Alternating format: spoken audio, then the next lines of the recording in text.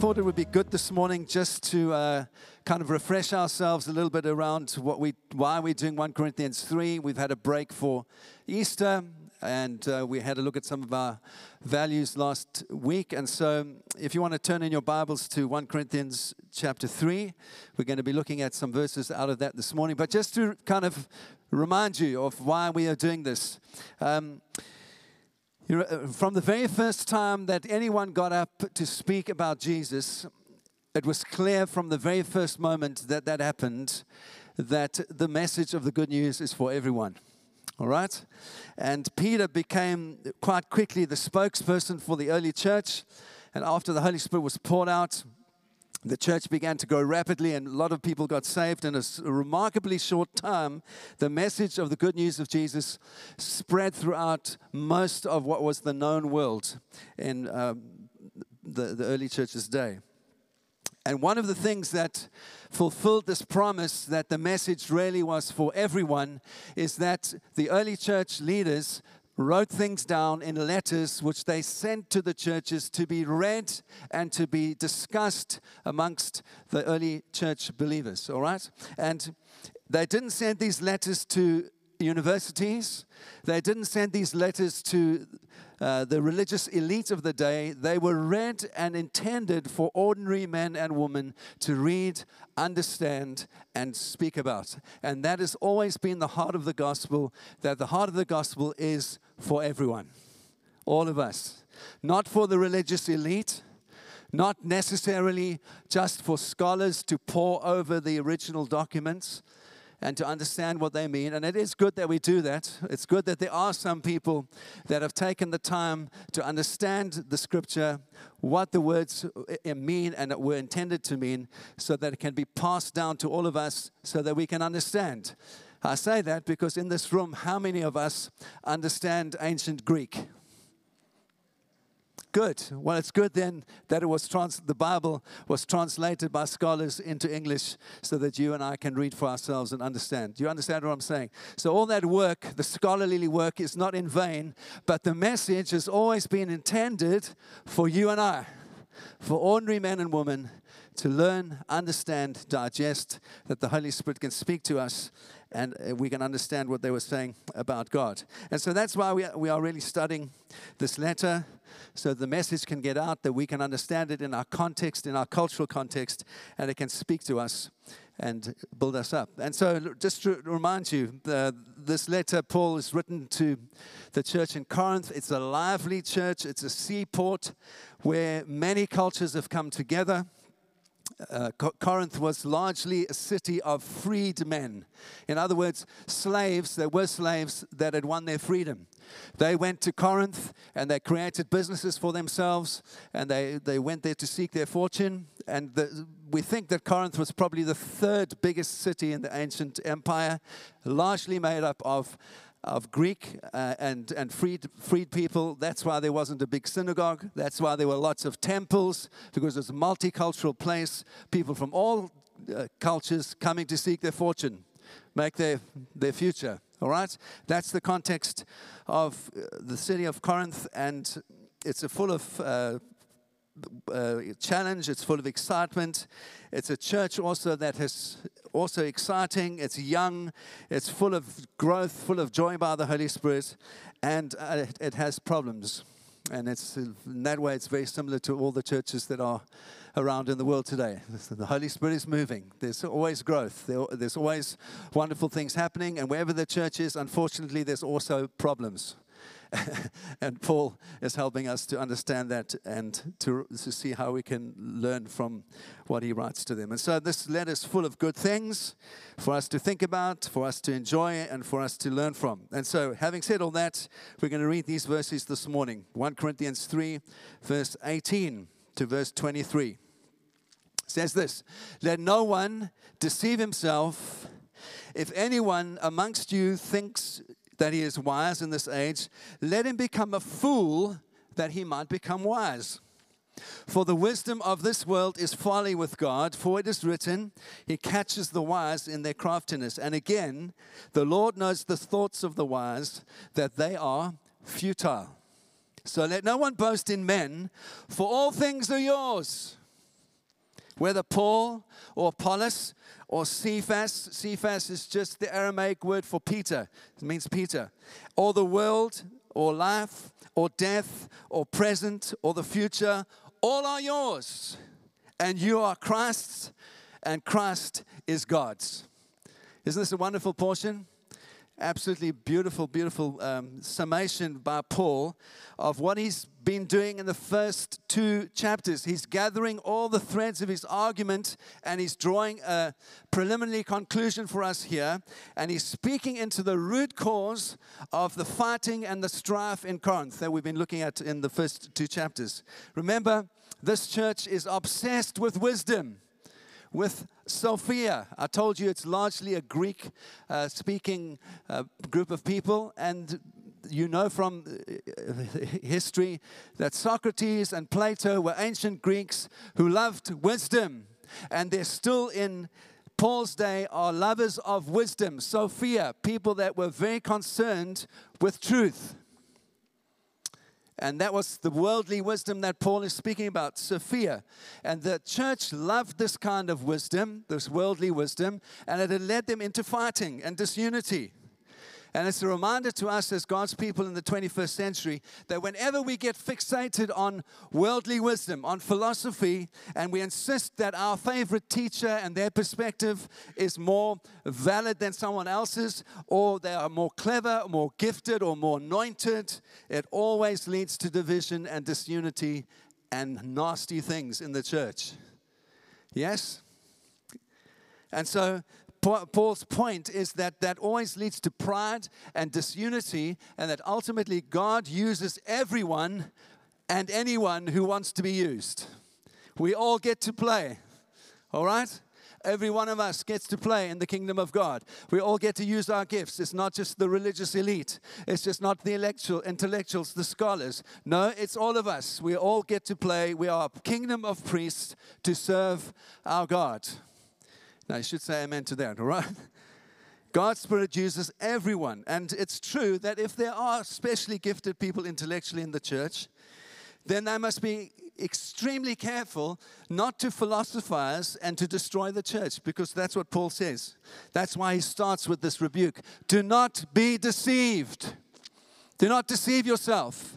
If you give yourself to philosophizing, you are not building the church, you are destroying the church. Because the wisdom by which the church is built is not earthly wisdom, it's a completely different kind of wisdom altogether. God's ways are not our ways, says Paul. That's what he's been saying in the first 2 chapters. And he actually says in verse 17, you'll see later, that if you give yourself to that and you destroy God's church by philosophizing, God will destroy you. That's quite a... Paul doesn't mince his language. That's what it says. He says, don't give yourself to that, because actually, if you destroy God's church, he's going to get on your case. And it's not going to be good for you. And so what Paul is doing here is trying to bring this church back to the basic, what he calls the foolishness of the gospel, the foolishness of God, the way of the cross, the crucified Messiah, which is God's true wisdom revealed to us, says Paul. Remember, we looked at this. It's foolishness to the Greeks because they loved earthly wisdom. They loved philosophy. And it was an offense to Jewish people because they were looking for a sign, a Messiah, and Jesus wasn't quite the sign they were looking for. But for those that are being saved, it is the power of God for everyone who believes by faith. And that's what Paul is saying over and over again. I love his writing. He says the same thing so many different ways. And he brings us back to the central argument all the time. And here he is doing exactly that. And so I love what Anthony Rist says. He says that Paul is helping us to understand what godly, humble wisdom and faith is in these verses. And Anthony Rist says this: humble faith is not a matter of knowing that you have got it all together. You haven't. It's rather a matter of knowing that somewhere it is all together and you are part of that. Isn't that beautiful? It's such a wonderful way of putting it. Yes, there is a place where all things are understood and make sense, and that place is where God is. We are not there yet. But we get to be part of the future that God has for us because we are in Christ. And on this earth right now, we don't get to know everything and all in every detail how everything works, but God does. And because we are in Christ, we are part of the wisdom that He has for all of us. That is such good news. Amen? And so there's this balance that we need to have in our life between humility and confidence. And it's a hard balance to navigate because our world wants to put us under two kind of pressures. The one pressure is this, that you cannot claim to know anything at all. All truth is relative. You Christians are so arrogant. How can you claim to know anything? All truths are equal. You can't say that yours is better than anyone else's. This is the relativist culture that we live in. All truths are equal. Christianity is one of many truths, and there's a pressure in our culture not to say, yep, we believe. All right? That's the one extreme. On the other extreme, there's a pressure to have everything neatly put in little boxes and to be able to explain everything. Have you ever felt that pressure? A lot of Christians feel that pressure. Not comfortable with living with mystery. There's a mystery in God. Oh no, but if I pray these prayers like this, you will get healed. It's guaranteed. And yet we pray for people, and some get healed, and some don't, regardless of how we pray. Why? Because we don't heal anyone. God does, and when He moves, He heals. And this is the problem we have as Christians. We want to have neatly little formulaic things that we can just say we've got everything sorted. Life simply doesn't work like that. And we've got those two pressures, those two extremes. Don't claim you've got anything exclusive, and on the other hand, you've got to have everything together. And Paul says there's a way of true humility that is neither of those things. He says this incredible thing. Listen to his language. He says, you need to learn to be foolish in order to become wise. Verse 18. And then he also says this astonishing thing, all things are yours, while recognizing at the same time that you do not belong to yourself, you belong to someone else, you belong to Jesus. How do we understand these amazing things that Paul is saying? Well, remember the context of this letter, chapter 3. Paul is summarizing his argument about the danger of what appears to be wisdom and boasting in human beings who say they know a whole lot of stuff. And that's what the Corinthian church has fallen headlong into. And he starts by saying that this wisdom, this Sophia, only belongs to this world, belongs to this present age, and it's not how God sees things at all. He reminds them of that. Remember chapter 2. And he says here, now again in chapter 3, this wisdom is foolishness to God. God doesn't even think like this. He's got a completely different kind of wisdom altogether. And then he links that to the idea that they are boasting in people. Remember? I belong to Peter. I belong to Cephas. I belong to Paul. I belong to Bill Johnson. I belong to Nicky Gumbel. I belong to whoever your favorite preacher is. Paul says, no, don't think like that. That only leads to division. That only leads to trouble. That only leads to disunity. And then he says, that's going to divide you and cause you heartache. And he's saying, you see, what Paul is really doing, he's making reference to, I mentioned already in the, Socrates and all those guys were ancient philosophers. Well, in Paul's day, there were guys called the wisdom philosophers, lovers of wisdom. And each of them, you can go read about them. I don't have time now to speak about it. Go Google it for yourself. Sophists were wisdom teachers. And the wisdom teachers of Paul's day all had their little band of disciples. And they went around saying, this guy's better than this guy. And he understands this, and this other person doesn't understand that. And so there were these wisdom teachers in Paul's day that had their little band of disciples. And Paul is saying, don't force us to become like those guys. When you divide between and say, I prefer Apollos, I prefer Paul. You're forcing us to say that we have our own little band of disciples, and actually we don't. We don't want to do that. There's only one who we serve, and his name is Jesus. He's the King. And all of us are just servants preaching a message pointing to Christ. That's what Paul is saying. And so these sophists were the first secular atheists in the world. because they were trying to say to ancient Greeks, don't believe in the ancient gods anymore.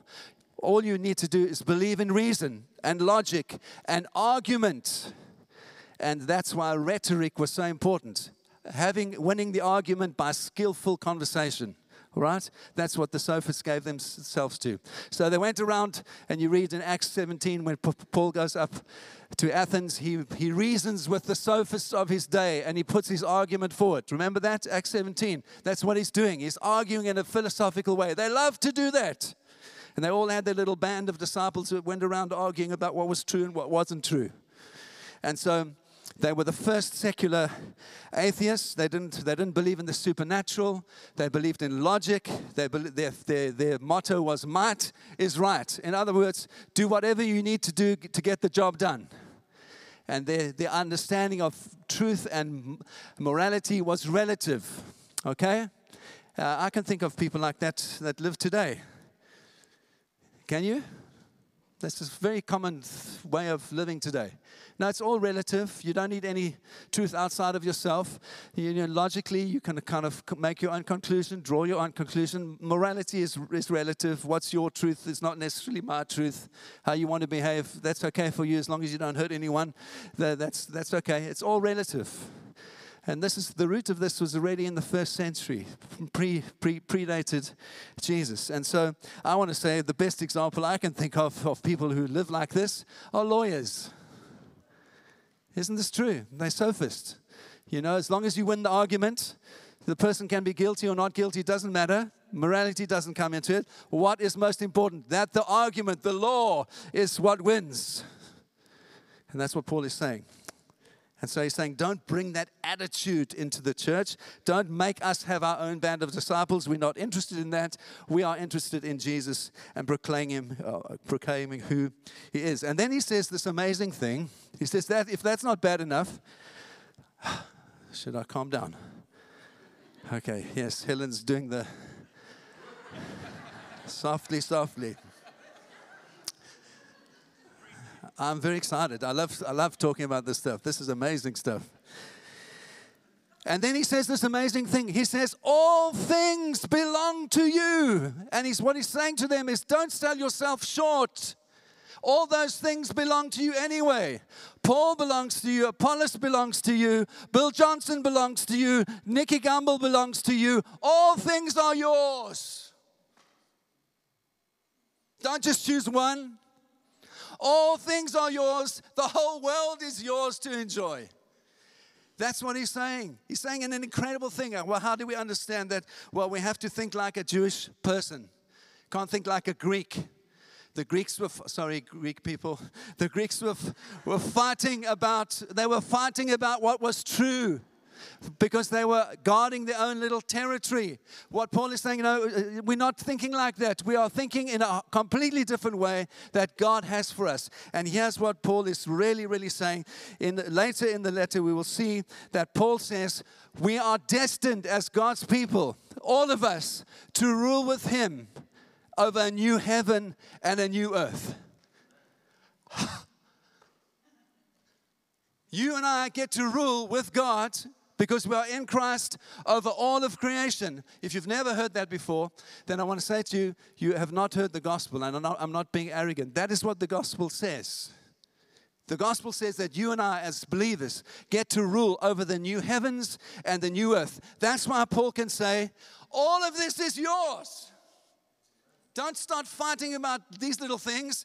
All of this is yours to enjoy if you are in Christ. And then he says, it's actually, if you want a scriptural Revelation chapter 1, verse 6, which is actually adapting a promise made to Israel in Exodus 19, verse 6. It says this, to him who loves us and has freed us from our sins by his blood and made us a kingdom of priests to his God and Father, to him be glory and dominion and power forever and ever.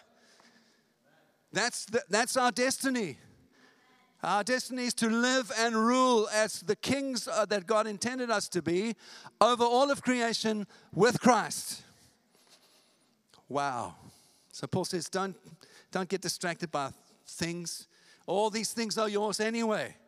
And this new world that we are going to enjoy, we get to reign and rule with God. In Paul's day also, there were already pagan philosophers that were saying, you're already a king. All you need to do is get yourself together, master your life, find your true place in the world, and you're already a king. It sounds like a lot of people today, isn't it? You're already a king. Just get your behavior in line and live a moral life, and you can already be a ruler. Paul's saying, no, he's thinking completely differently. He's offering something that the pagan philosophers could never offer. He says, all things belong to you. In other words, the apostles, the church planters don't own the church. They're just servants through whom Christ was preached and through whom you believed, verse 6. And it's not just the apostles that belong to you, every one of them. Listen to what he's saying. Life belongs to you. Death belongs to you. The present belongs to you. The future belongs to you. Everything in the whole world belongs to you if you are in Christ. Well, what does he mean? Life belongs to you. I'm nearly 60 now, right? And I found this in my life, that people are afraid to live. So many people are afraid to live, to truly live life passionately. Why? Because they're afraid it might not work out like they think. And they're afraid that they might make a mistake. Paul's saying, don't do that. Life belongs to you. All the things that happen in your life, if you're a Christian, everything that happens to you, the good, the bad, the ugly, the indifferent, every single thing that happens in your life is part of God's design to bring you to maturity, to make you like Jesus so you can rule and reign with him. It is. This is the gospel in which what we believe. He even says, death belongs to you. Now get your head around that. Death is yours. It belongs to you. What does Paul mean? Well, the wages of sin is death, according to Christian teaching. That's the greatest curse of all, is death. And Paul actually says, death is no longer a curse for you. As a Christian, death, where is your sting? It's no longer as a sting for those that believe by faith in Jesus, because when the curtain is drawn back on your earthly life, you step right into eternity with your Father in heaven. Death is yours.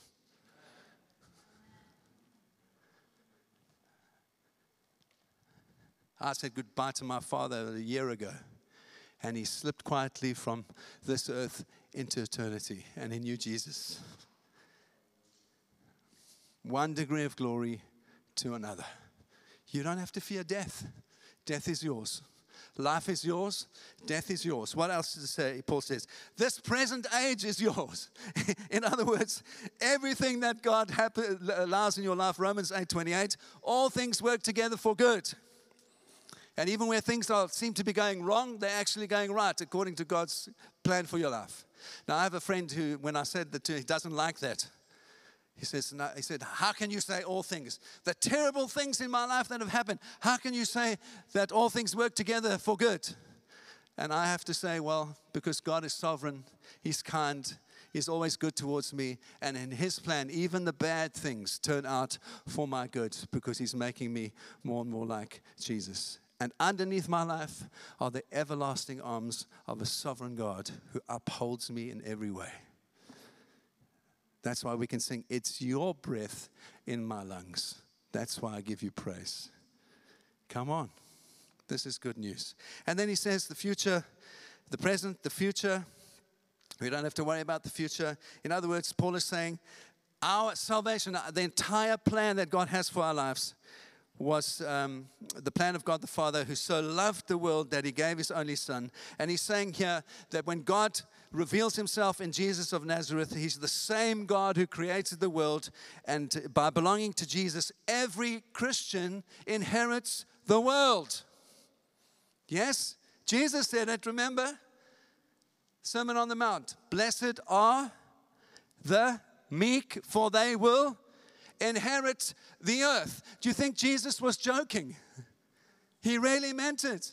He said, if you are in me, you are going to inherit the whole world. The whole universe is yours because you are in me, in Christ. Come, that's such good news. Not that I'm a megalomaniac, but I mean, it's wonderful that we get to rule and reign with him, isn't it? And Paul puts it even strongly more in 1 Corinthians 6. We'll see later in verse 2. He says, do you not know that the saints will judge the world? Paul is reaffirming what Jesus says, that we're going to inherit the earth and we're going to rule and reign with him. And so we sang about it this morning, and someone prayed it in the prayer meeting before, that we are already a resurrected person because we are in Christ. And because we are already resurrected people, because of the truth of what Jesus has done for us through his own resurrection, that is why we can say that we own the present and the future, and everything belongs to us because we believe by faith. We are already resurrected people. We're not going to die. We are already resurrected in Christ. And so we can have this confident assurance that even though this present evil age continues, we don't really belong here. We belong in an age that is still to come. That's the tension of the now and the not yet. We don't belong here. This earth is temporal. It's our home. We belong in an age that is still to come, the age when Christ comes in power, in total power, and all things are put under his feet. We belong in that age, and we are still in the process of living here in this fallen world. And Paul says, remember that. All things are yours. Remember the future that is coming, that is yours. Be assured of that. And so what he's really saying to them is that the Corinthians are, because they're fighting about these things, the Corinthians are really playing in a muddy, small little pool of water when the ocean is right next to them.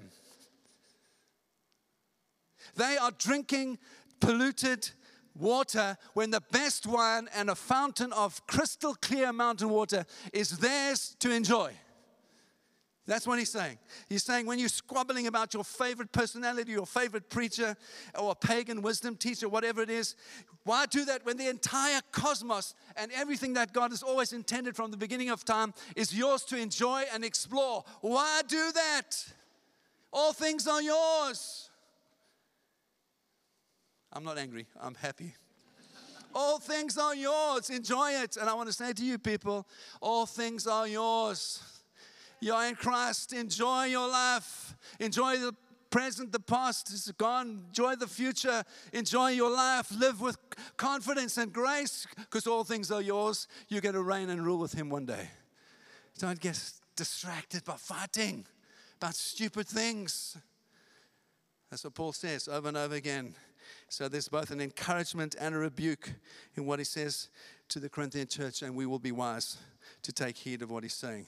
And so that's why it's really important for us.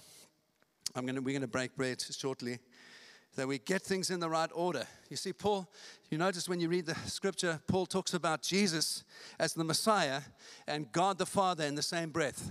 Have you noticed that? He does that all the time. And he's able to say at the same time that Jesus is the Messiah on God's side of the equation, on God's side of the picture. Over and over he says that. And on the other side is the whole of the world and the rest of the human race. And yet he's also able to say that Jesus is distinct from God, who he calls our Father or the creator of all things. And so Paul doesn't need to write a whole explanation on the Trinity to show how that works philosophically. He's not interested in doing that. He doesn't need to do that. Rather, when you read the letters over and over and over again, in many places, he reminds us that we as Christians who live by faith, when we lift up our eyes from our often mundane, sometimes rather difficult lives, we do not see an unapproachable deity who's far removed from us, who's kind of off there in the cosmos somewhere. We don't see that. What we see is Jesus. We see a person, not some vague sort of cosmic force that we can't know about. We see the God of Israel. We see the one who's created all things, who's revealed himself completely, fully in the person of Jesus Christ to us. And we can know him and love him. And as we know and love him, we know what God is like. We know who our Father is. Clearly, Jesus said, if you've seen me, you've seen the Father. You know exactly what God is like when you look at me. And he's made himself perfectly known to us in Jesus. Paul's point is stunningly simple. You don't have to know how everything works out in the world. You do not have to know. You simply have to believe, and especially on the evidence of the resurrection in particular, that it all works and that you are called to be part of that future kingdom. That's how we live. Don't get bent out of shape when you can't explain everything. God doesn't expect you to explain everything. There's some mystery that we have to be comfortable with as Christians. We have to be able to live with mystery. And faith is living with that mystery, still believing, holding on to who God is and who His promises are. And that's what Paul is trying to say to us and what I'm trying to say to you this morning. If you believe by faith, the sign is that God's Spirit, the Spirit of the Son of God, Jesus, starts to live inside of you, starts to transform you, and He makes you part of His temple. That's the biblical language. And what is the primary purpose of those that dwell in the temple? Is to worship and praise the God of creation. Come on. So exciting. And so that's why Paul says, the whole of human wisdom, Sophia, is turned on its head and overturned by the foolishness of the gospel, which preaches a crucified Savior who takes upon Himself the sin of the world. That's why Paul says, don't deceive yourself. It's such an easy thing to do. And often it's people who think they are the least likely that are going to be deceived are very close to being deceived in that very moment. Everything belongs to the Corinthians. Everything belongs to every Christian who believes by faith. But let's not let anything spoil the message of the cross in our lives and the power of the Holy Spirit at work in our lives. Amen? Let's put to death those things. Let's not get distracted by wisdom, by philosophy. Oh, the other thing I wanted to mention is that there were also, in the first century, first 4 centuries, there were Christians that were called Gnostics.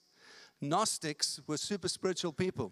Gnostics had this idea that only certain people could truly know the truth. You had to have the divine light inside of you. And once you had the divine light inside of you, you had spiritual revelation that nobody else had. Gnostic Christians. I want to say the spirit of the American church in the last 200 years is largely Gnostic. Gnostic. We have special revelation that no one else has. We have this understanding. Then you need to be initiated into our understanding. Once you're initiated into our understanding, then you will get it. Then you will get it. But you can't get it unless you initiate it in. I know I'm being a bit naughty, but that's the spirit of much of the church. And that's the spirit of conspiracy theories. The whole world is lying to you. Whole world lying to you. But actually, there are few that have seen. And the few that have seen, once you are initiated in, you'll begin to see all the web of lies that no one else can see. But we can see it. Don't be deceived, says Paul. Not by Gnosticism, not by Sophia. The way of this world is not the way of the Lord Jesus Christ. And what was hidden, the mystery of God that was hidden before the foundation of the world, says Paul, has now been revealed to you in Jesus Christ. And it's plain and it's simple and everyone can understand it. It's for everyone. It's not for the elect. It's not for the super spiritual. It's not for the philosopher. It's for ordinary men and women to know and understand and to live by. That is the gospel. Do not be deceived. Live by grace. Live freely. Live with joy. This age is yours. The future is yours. Life is yours. Death is yours. Why? Because there's an age coming where you will rule and reign with Jesus over all of creation. Amen.